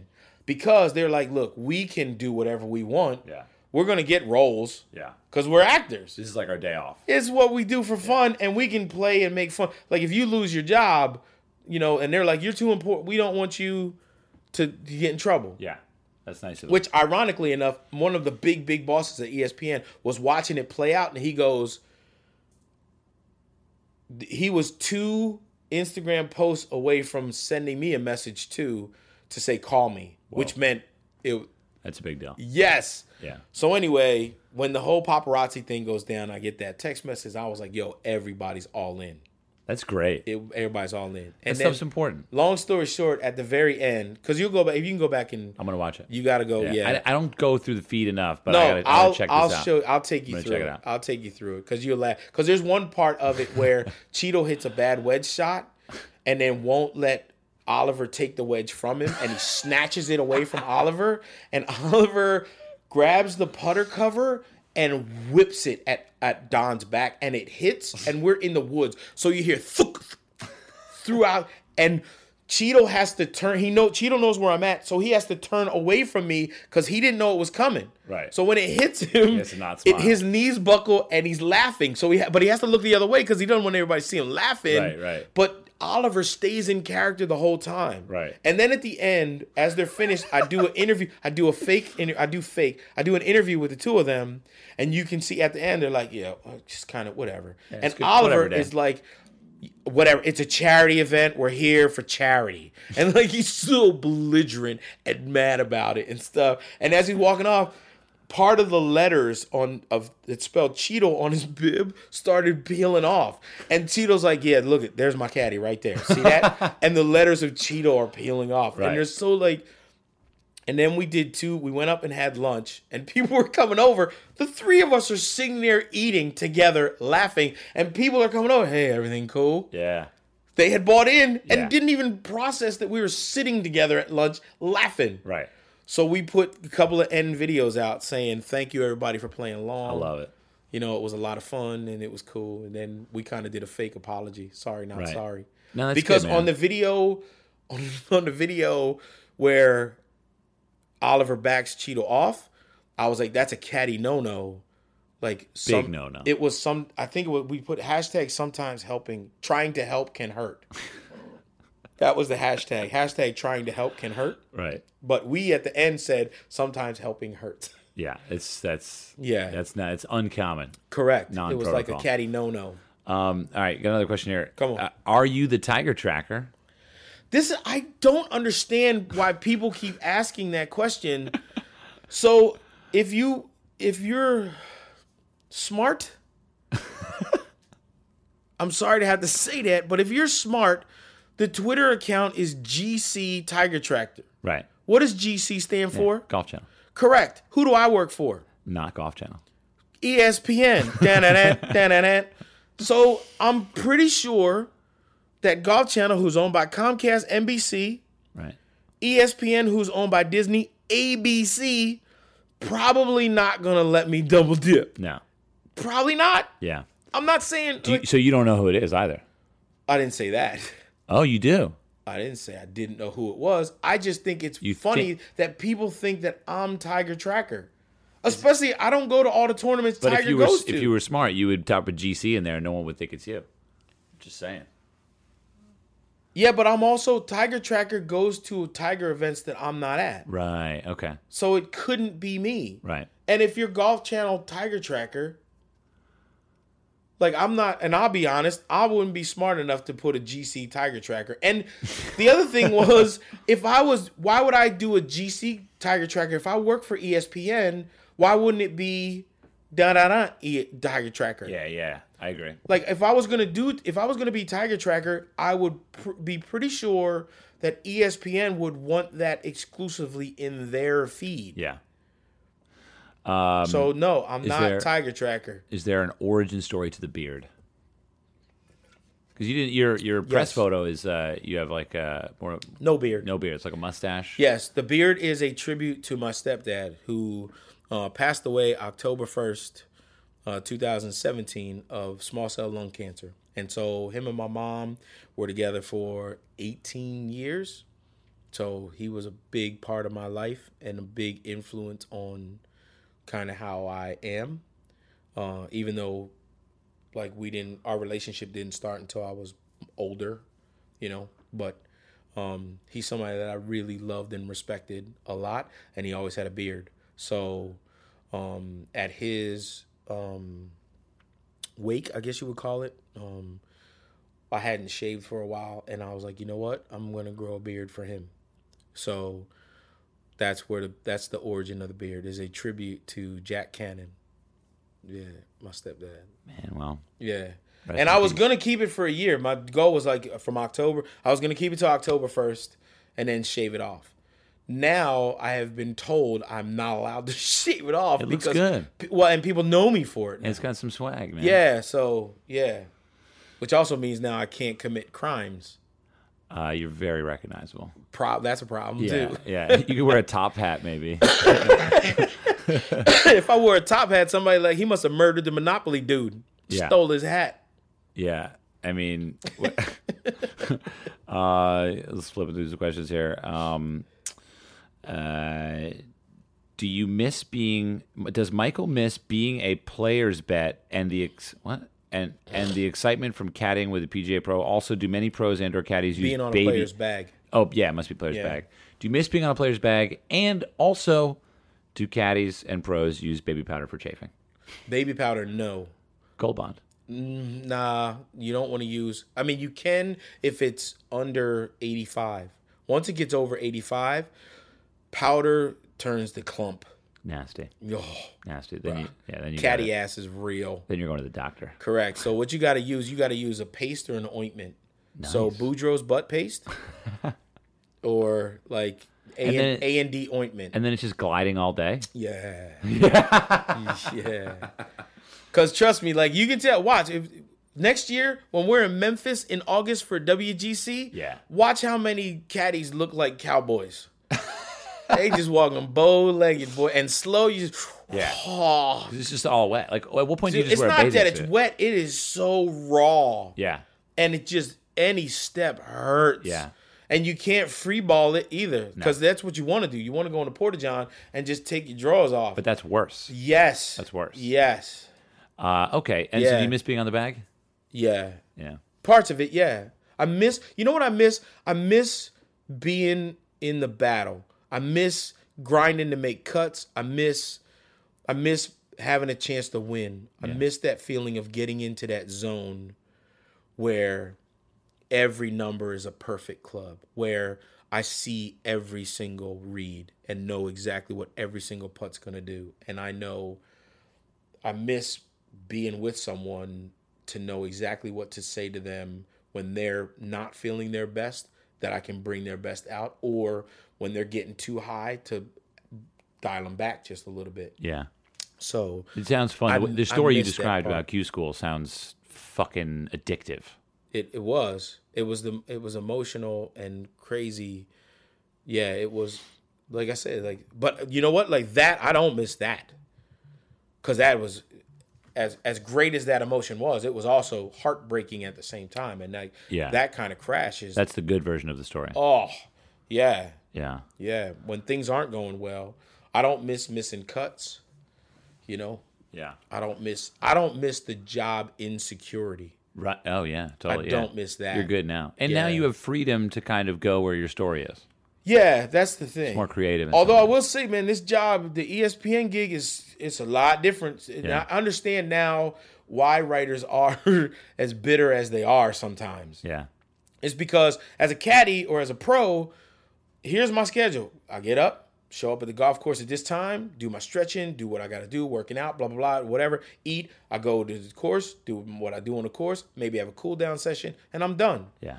As a member of the media, worry about one guy. What? No, there's 150 dudes in this field. Yeah. If Tiger's not playing, who's going to be in first place? Like, if you don't go to the golf course at 9 o'clock in the morning and the dude who's out there shoots 61 and you ain't see it, hey, how'd he do it? I don't know. Yeah.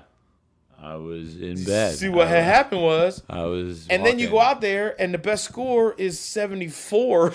And you're like, I woke up at 5 o'clock in the morning for this bull. Like, and then you got to stay until, what if the last guy on the course is the guy who's shooting the 50? Yeah. Right? Like, so you're there. You're always on call. You're just a fireman looking what for happened? Yeah, and what happens when there's no fire?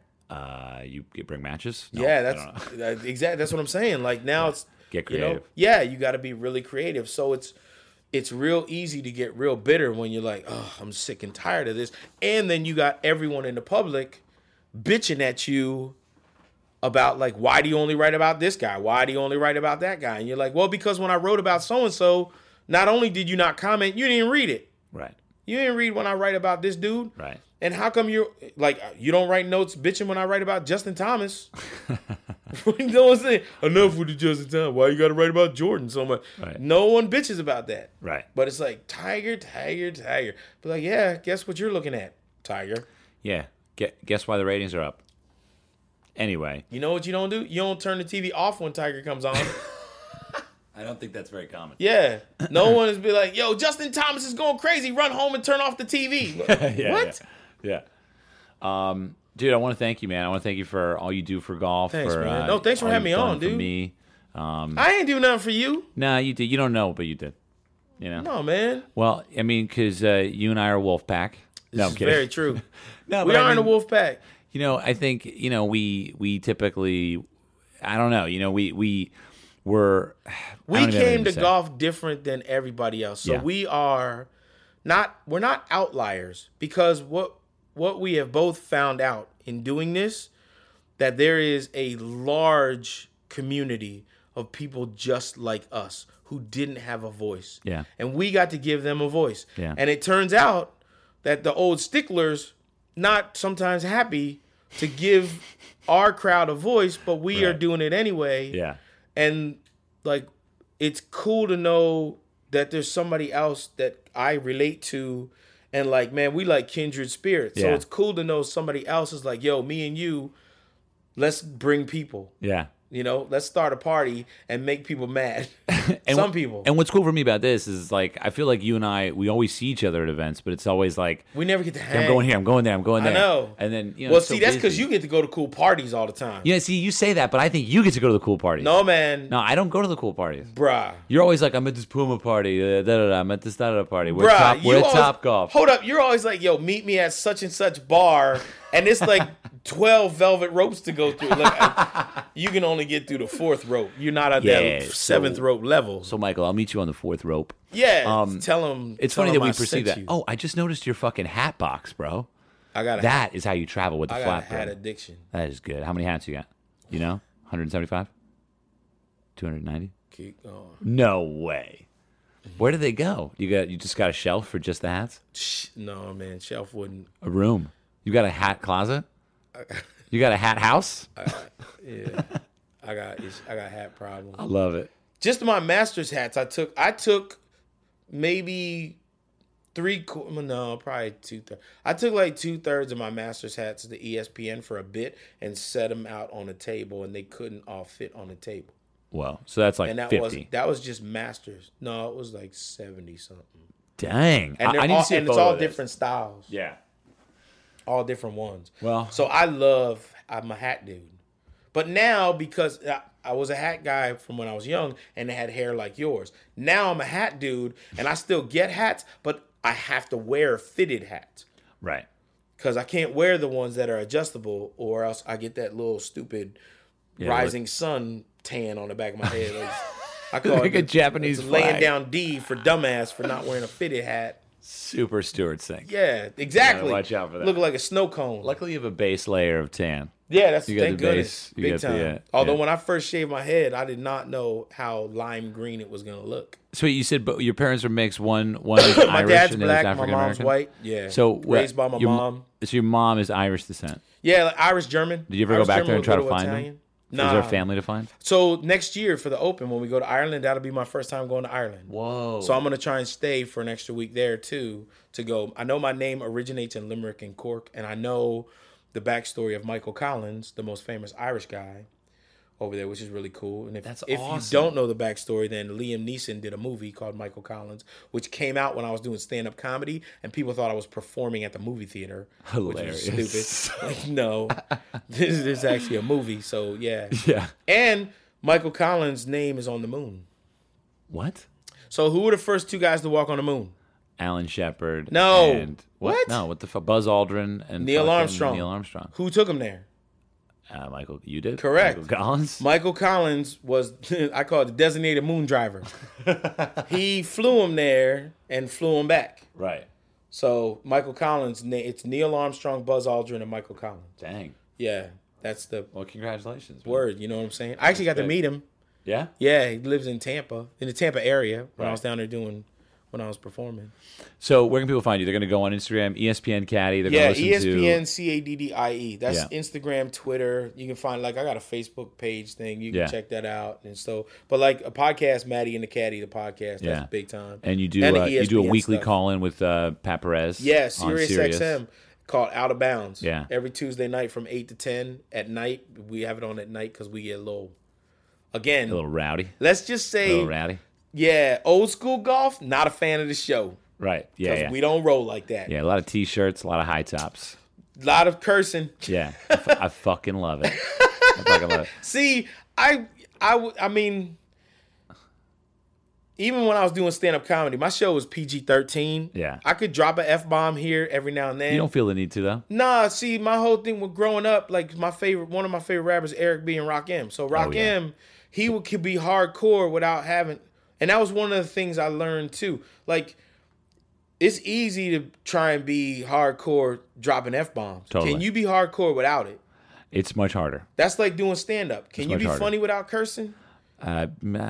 Well, you don't do stand-up, but I I'm don't. saying. I've dreamt about it though. Really? I want to do it. You got try, man. I want to do it bad, but I don't know how I would do it. My thought is I can help you. Really? Yeah.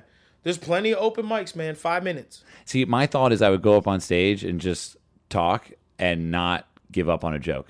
And just literally beat the joke until everyone laughs and then walk off. Like, make sure they're going to laugh. Yeah, but you're not going to tell one 5-minute joke. No, but I think I would walk up and be like, hey, everybody, anybody's first night here? And then I'd be like, well, it's mine. And I don't know. It's not, I'm going to work on this. Well, you got to have And more I'd be like, no, than literally, one joke. I've never done See, stand-up. here's what you... How, is that funny? It's not that funny, is it? Yeah, that What if actually you don't is laugh kinda for the fun. next 5 minutes? How embarrassing is that going to be for all of us? Welcome to the fear. No, but I mean that's what I would say. I would just talk about how important it is that they laugh. That's... Hold on. Okay. It's a little Why weird. don't you... I'll tell you what. Why don't you let me help you develop this bit? You know what I mean?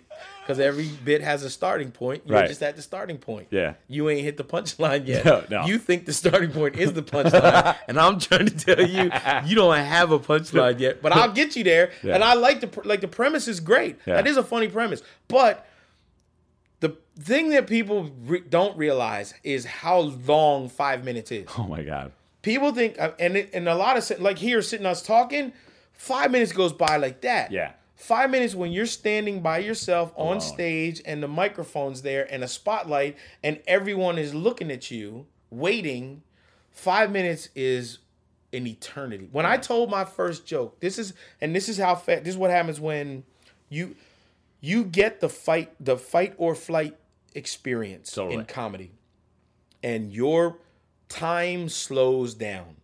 So the first joke that I told, when I threw the punchline out there, in my head, nothing happened.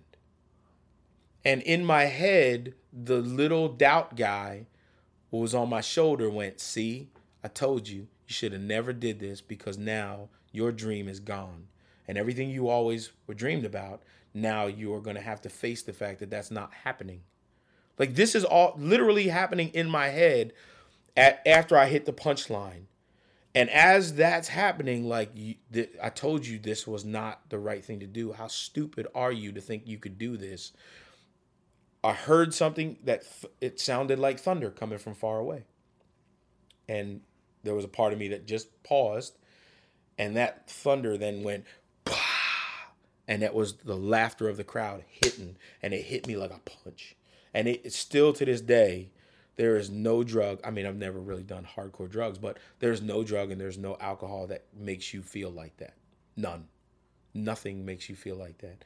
But in your head, that pause between the punchline hitting and the laughter takes forever.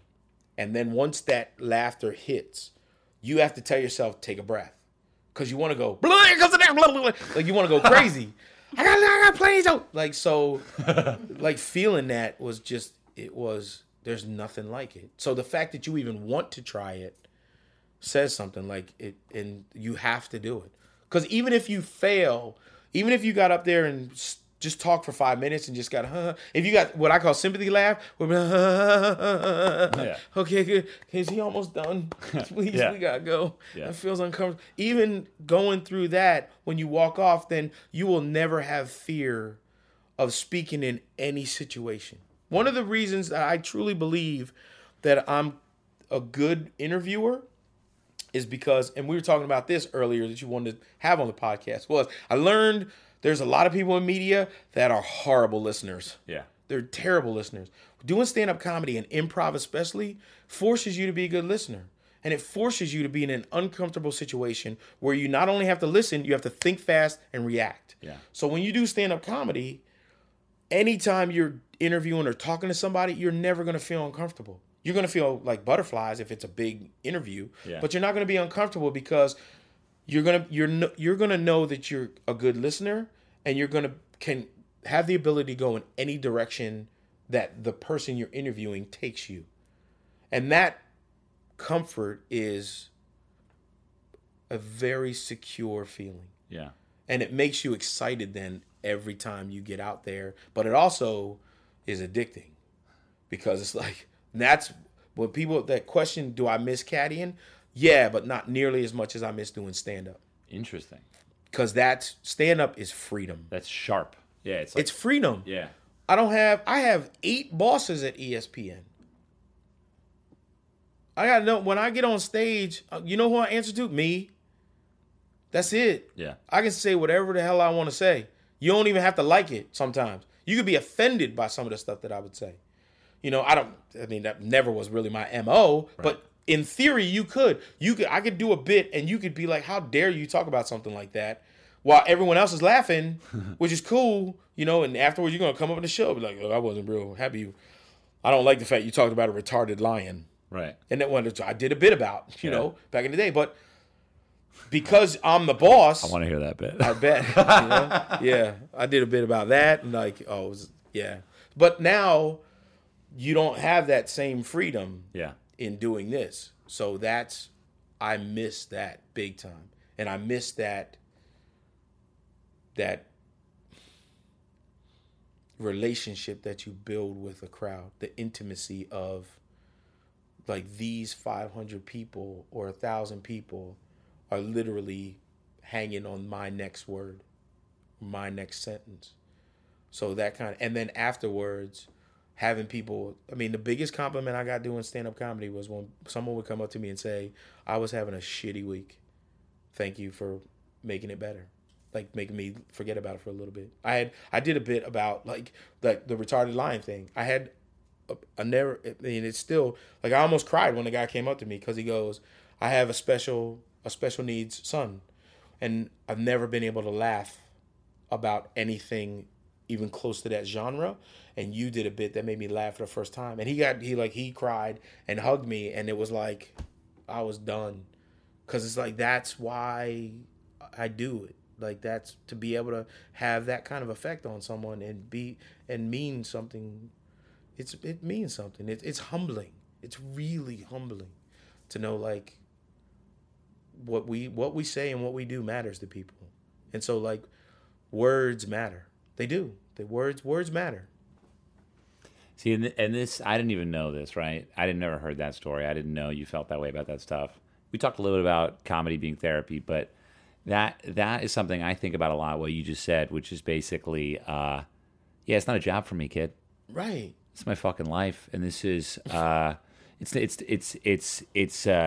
not, passion barely even scrapes the surface of what that is. No. It's literally almost more like we're on a mission from God. Right?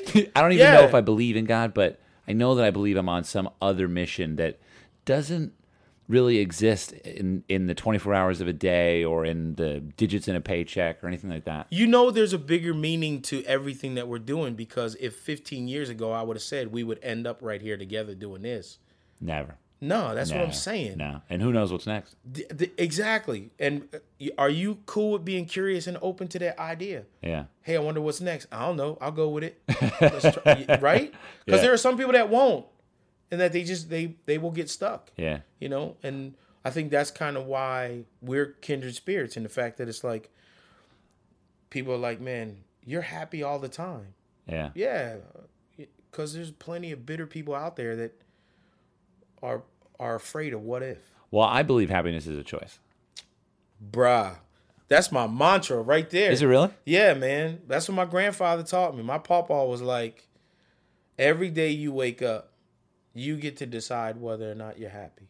That's your decision. Nobody else gets to decide that for you. You can choose in any situation. Even in sad situations, you can find a silver lining. You can choose to be, and it's okay to be sad. It's okay to be mad. It's okay. Like, it's okay to have emotions, but it's also okay to choose to be happy. Yeah. You know? And so it is. I can't believe you said that. 'Cause that's like, seriously, happiness is a choice. Yeah. Yeah. It's tough sometimes. I find I walk around sometimes, and one of my I get confused around. A lot of people say I'm lucky. I would agree, right? I feel pretty lucky. Yes. You know what though? Here's where we're lucky. We're lucky that we get put into situations and positions where we have an opportunity to shine and be ourselves. We're not lucky in the fact of what we've gotten to do. We're lucky in the fact that we were in the right place at the right time and had those opportunities. And had people that were willing to go, hey, come here for a minute. Let me see how do you feel about, or how are you going to do? How would you? But that's also not accidental. It's not accidental that you're at that place at that time and have that moment. That's not an accident. Yes, it is kind of lucky. And what I've also learned is, like, you get opportunities. It's not a, Eminem one shot. This your one. Throw that spaghetti up on your shirt. Like, sometimes if you're not where you're supposed to be, you'll end up there some way, somehow. And there's no way to get around that. So it's lucky is a word that's used, but I don't believe that we get to the places that we are and are being able to do what we're able to do because of luck. Even though I'll use the term and say that I'm the luckiest guy in the history of the world. ESPN pays me to goof off with my friends. And they're cool with it, and so am I. Like, I get paid to go do, here's your phone and a microphone. Go talk to these people, and if you want, and have fun doing it. Okay. Yeah. All right, you're gonna pay me to do it. Cool. On it. Yeah, I got it. Cool. Don't have to tell me twice. What's that? Hold up. Go walk around with Tiger Woods and then go on TV and talk about it. All right. Yeah. You're gonna send me a check that's got a mouse on it. All right. That's a yes from me, dog. Yeah. So that's. But if again, it's not luck that we've gotten here. Now, but what I'm saying is, like, I typically, like, I've had moments of, like, debilitating reflection where I'm basically like, there's a lot of other people that want to do this or that could have this. A lot of people listening to this right now that are like, yo, what the fuck? There are a lot of people that'll try to tear you down because they think they can take your spot. Well, I mean, that's they can. I mean, no, why not? No, you can't. Because if you're willing to tear someone else down because you think you can replace them, then you already don't have the ability to do what they do. Okay. Because mentally you're somewhere now that your jealousy's the wrong word, but your angst towards someone else is what is holding you back. Yeah. That you've already made your mind up that what if I'm not willing to try it, so that when I see someone who was willing to try it and made it, I'm mad at them because they did what I couldn't or wouldn't do. Wouldn't even say couldn't. What I wouldn't do. They took the chance that I wouldn't take, and now that they're there, if I can knock them down, I can just step right in instead of going through the path to get there. Right. So by knocking you down or trying to, do a gotcha, we're going to get him fired. Yeah. Like all of those people that try and get other people fired and whatnot. So after those people get fired, when was the last time you ever heard anyone was like, well, I was trolling so-and-so and, I got this job because I got so-and-so fired. It was awesome. Like, you don't hear that. Those same people now, after they realize they're not getting that spot, now they're looking for somebody else to troll because they're still mad. You're still mad. You're still in that same spot. Right. So I was trolling. Yeah, like, hey, man, congratulations. You're real excited you're here. Tell us how you feel. Well, I was trolling so-and-so, and I caught them. They said something that I caught on tape and got to put it out there. And so people took it the right way I was hoping. And so they got fired. And then I put my application in afterwards under a different name. Yo, check it out. Hey. Yeah. And now they work at Target and I'm working on TV, bitch. Right. Always be trolling. Right?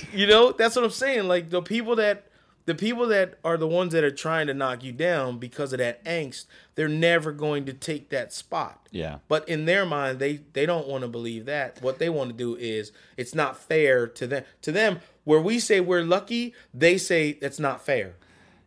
Yeah, I mean, I would actually, I don't get a lot of that, but I would say it's not fair. I would say it's unfair. Why is it unfair? Because what the fuck did I do? I don't like. Yeah, fine. I had one at bat. I got a single. Fine. I got on second base. Somehow I scored. No. There's no somehow I scored. You didn't get a single. Number one, you got an at bat and you swung. You didn't stand there staring at pitches. But even the fact that I got an at bat, I think that's where it comes into play. Because I think everyone deserves an at bat, but not everybody gets one. Yeah, but if somebody went to you and said, "Hey man, you want to come up and take a swing?" I'm saying yeah. So am I, but there are plenty of people that would have so much fear of failure that they would go, nah. Like I said with stand-up comedy, when I threw that first joke out there, trust me, it took 3 months for my friends to convince me to go on stage. No shit. To do stand-up. Not because I didn't want to, but because I thought to myself, that's my dream. My dream was to be an entertainer and in stand-up comedy because my mom loved like Saturday Night Live, and I wanted to be one of the guys like on Saturday Night Live, like Richard Pryor or George Carlin or Steve Martin, like all Jim Belushi, all those guys. I wanted to be like them. I wanted to make people laugh. I loved being in front of crowds. But if I got on stage as a comedian and bombed, I'm going to leave that stage and never go back on stage again, and my dream's gone. Now what? I don't even have a dream to kind of reach for, or to even at least, if I'm not going for my dream, at least I can sit back and be like, man, my dream was always to be a comedian. Yeah. And everyone would be like, man, you could do it. You're funny as heck. You could try. You should go on stage, blah, blah. And I would be like, yeah, man, people say that all the time. But then 30 years from now, you look back and be kind of bitter and be like, man, I could have been a comedian. Maybe. I never even tried. Yeah. But somebody pushed me hard enough. My friends were like, man, 5 minutes. Just go do 5 minutes. Terrifying. And then you took your swing. And there's plenty of people that's where it's not luck. The fact that when someone said you want to at bat, you say yes. That's not luck. That's not unfair. Because there's plenty of people get an opportunity. And some people, even when they're asked, they say nah. And I totally understand it. Because, I mean, there was a part of me that was that way too. It was like, nah, man, I'm scared to go after my dream because what if I don't get it? Right. But now, when I thought, and this is another thing, being curious and open to everything, is I thought comedy and acting, like that was my thing, what I was supposed to do. Where if you would have told me, no, you're going to be in sports journalism, you're going to work for ESPN, I'd have been, yeah, right, okay. Pass that shit. Yeah. Yeah. Same here. I wanted to be like a photographer. See? Documentary filmmaker. And then all of a sudden it was like golf. Right. But the irony is golf is a back door. Yeah. So you're still getting to do that. Like you make amazing films. Oh, thanks, man. Yeah. Like even your commercials are like films, which is cool. That's what I'm saying. So like, and that's how it was for me. Like when I was doing stand-up, I was living in Lancaster, Pennsylvania, going to Philly, you know, I told you I lived there, right? I mowed lawns there. I went to rehab in Reading. That's so funny, dude. Yeah. Which is funny because Reading is not a rehab spot. Like no, but there's one good rehab there. Is there? It's great. I don't know. It worked for me. That should be my new influencer Work sponsorship. for me. Yeah. Go to Reading. Work for me. Not just a railroad and monopoly. Just saying. So yeah, man, dude, you're an inspiring dude, man. I'm so glad that you somehow got into golf. I'm so glad that you didn't walk off that back stage. door. Yeah.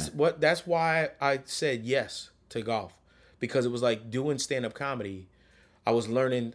I didn't worry about the politics of comedy, and there's a lot of politics in comedy. Sometimes it doesn't matter if you're funny. If you don't have the right people, kind of giving you that at bat, you might not even get a chance to swing. There are times you don't get a chance to swing. So when I got into golf, I was like, hey, you know what? No one's gone this way. So maybe I can sneak through a back door into TV through golf, and I did. Yeah. I found an opening. You and I are like the bad news bears of golf. I just realized it. Like literally, you could take you know how you could take a golfer on the range, and in a silhouette you could see you would know who it is. Correct. 99% of the time. My friend was saying, "How do you know who those golfers are?" I was like, "I can tell by the walk." I can tell by their shoulders. Yeah, their walk exactly. Bubba, whatever, Freddie. Right. Easy. Yeah. But you know what's funny is if you took everybody in the media tent, like you and I would be the only one who would be like, "Oh, there they are." Yeah. There they are. That's true. That's pretty funny. That's what I'm saying. You and I could not commit any crimes. Because when something went missing or wrong, they'd be like, yo, all right, who was on? Oh, wait, Eric and Mike was there? Yep. Bring them in, yo. The usual we are golf's usual suspects. Yeah. They don't have credentials for the clubhouse. Correct. What were they doing in here? Correct. That's right. Yeah. Well, and that's the thing. But like, you know, I wasn't 100% sure on some of the other people who walked through, but I saw Mike and Eric. Yeah. Like those two dudes, I took notice of them knuckleheads. I'm just seeing like us on a freeze frame of security cam footage, and we're both just like walking into the place like not aware that we're being targeted. No clue. I had a friend when I was a little kid. We used to go to the mall, not little, when I was like 13, I would go to the mall with one of my friends, and I would walk around the store like looking at cassette tapes and stuff like that, and then I would never had money to buy anything. But I would be going through stuff, checking who's new, and we would leave, and we would get to the bus, and this dude would have a coat full of stolen cassettes, and I'd be like, yo, you stole all of that? Why would you do that? And he goes, because security followed you the whole time. Nobody was looking at me. And I was like, number one, I could never have the nerve to even try and steal anything. Right. Because I would have a panic attack of guilt. Right. But this dude was like, stole everything because he was like, they were all following you. Right. I was big into shoplifting as a kid. Were you? I stole so much shit. Really? One time I stole like $200 worth of CDs. I couldn't steal gum. Did you say steal a gun? I couldn't steal gun. I was like, different comedy show. I couldn't steal gun because I would have to throw it in the river after I was done. And I would want to keep it to show everybody, good. I shot that mother with Yeah, no, I would like fold my pants over at the bottom. I wear big baggy pants and just shove discs. Z Cavaricci's when I was a kid. Yeah. You can put a whole nother outfit on. You can go into a store, and steal clothes. I got busted though, and it was like the guy comes to me and he, all right, we're gonna end the podcast, everybody. Thanks for listening. Thank you for being a part of the show, Michael. No, man, thanks for doing this. We gotta do it again. Yeah.